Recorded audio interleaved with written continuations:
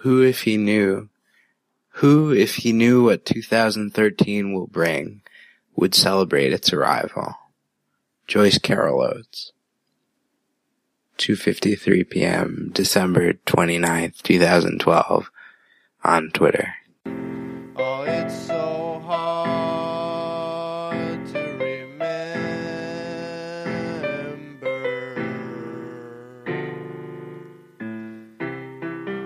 Welcome to Never Forget Radio, where, from the comfort of your own home or your device, and from the safety of the future, we can revisit the memory of 9/11, of George W. Bush, and of all the years associated with both since. It's been over a decade of disappointment, failure, and disaster. I'm no expert, but I'll be your host as we explore our recent past and try to reclaim it.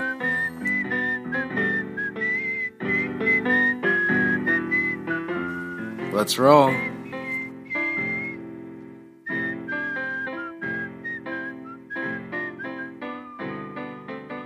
Well, 2013 is over. A year ago, I had no idea that I'd be writing, let alone a podcast about George W. Bush in the post-9/11 era. When I saw W's paintings in February, I had so many feelings that I knew that I had to start writing and dealing with them.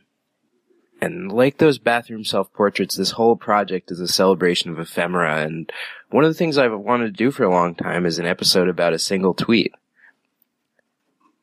Who, if he knew what 2013 will bring, would celebrate its arrival?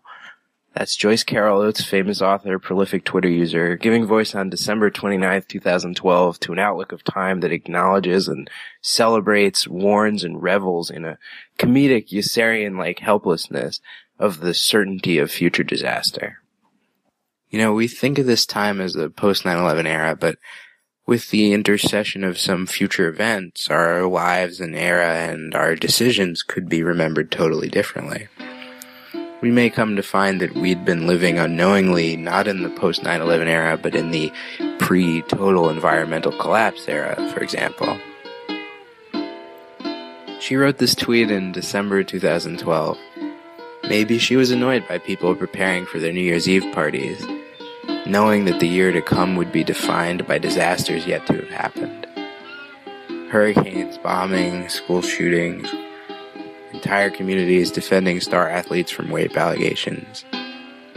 And the best case scenario is that you read the news instead of, living the news. Hopefully you read terrible hurricane somewhere else instead of waking up to terrible hurricane right here. And this is what she was saying. Next year will not be different. But she's also saying, and yet we try anyway, and yet we celebrate, and yet we try to improve, and yet we believe in progress. Isn't the fact of the tweet a good reason to hope for the future? Isn't she a novelist interacting with new fans in an inconceivable new way? Instantly, miraculously, through a system of tubes or whatever.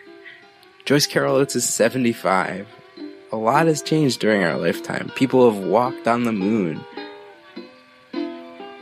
Joyce Carol Oates is so old. I kind of want to swallow this joke, but I have a great Aunt Joyce on my father's side and a great Aunt Carol on my mom's side. These names are a little out of fashion. Probably my other favorite thing about this tweet, which I've kind of gotten really into over the last year, she says, who if he knew? Not who if they knew, or who if he or she knew, because she was taught English and became famous writing English before people changed the grammar in favor of gender neutrality. When she learned English, male pronouns were the correct pronouns in this grammatical situation. She's older than some of our language, and so that's encouraging. Maybe the parlance of history bends toward progress. In July, this feminist novelist said some rather Islamophobic things on Twitter, and she was criticized by younger feminists like Laura Rankin and younger authors like Teju Cole. So maybe the attitudes on the left are getting better. So there's some hope in that. Maybe not this year, but maybe in 30 years it'll be better a little bit. Maybe small things will have changed. Maybe the language will change, Who, if Z knew what 2043 will bring, would celebrate its arrival?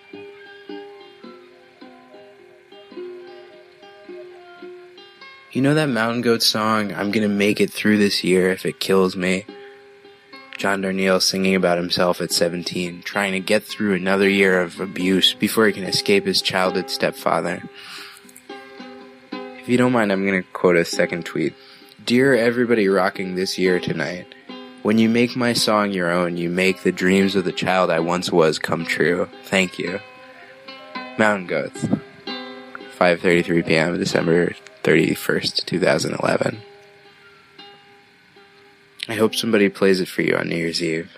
This tremendously uplifting song is from 2005. Who, if he knew what 2005 would bring, would celebrate its arrival? Perhaps someone could have blogged in December 2004.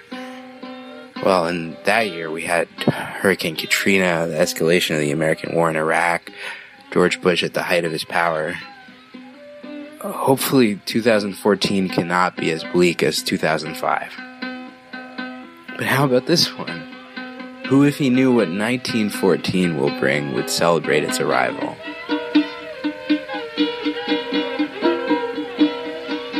The scene ends badly, as you might imagine, in a cavalcade of anger and fear.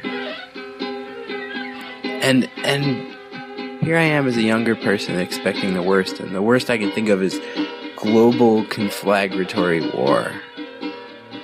This is sort of an ageist privilege. A Joyce Carol Oates writing this tweet, an older person might be thinking of a far more pessimistic year to come than I am. 2013 has been a horrible year for many, many people. But Joyce Carol Oates has lived through 2013, and so have I, and so has John Darnielle, and so have you. Also, she's written a book, and I have this project. And so I think that if I knew what 2013 would bring, I would have celebrated its arrival. Thanks for listening. You've made this a very good year for me.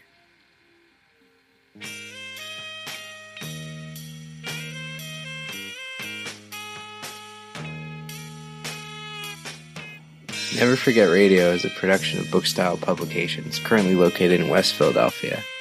Music is by Cave Cricket, cavecricket.bandcamp. If we make it to 2014, Never Forget Radio hopes to continue our series on sports. There's an episode on Mike Piazza that is really almost finished, I promise. I'll have episodes on memorials, on self-conscious post-9/11 literature, like Thomas Pynchon's new book, Bleeding Edge. And of course, I'd like to take the opportunity of the new year to talk about 1914, because what could be more significant or more meaningless than a round-numbered anniversary? It's been 100 years of disappointment, failure, and disaster. And I hope to continue to be found at Never Forget Radio on iTunes, Facebook, Gmail, Bandcamp, and Tumblr, and Never Forget Pod on Twitter. The episodes will always be free, but if you'd like to support this project, please feel free to donate any amount. Maybe next year I could get a microphone. Today's quote is from the Mountain Goats. There will be feasting and dancing in Jerusalem next year. I am going to make it through this year if it kills me. Thank you, and never forget.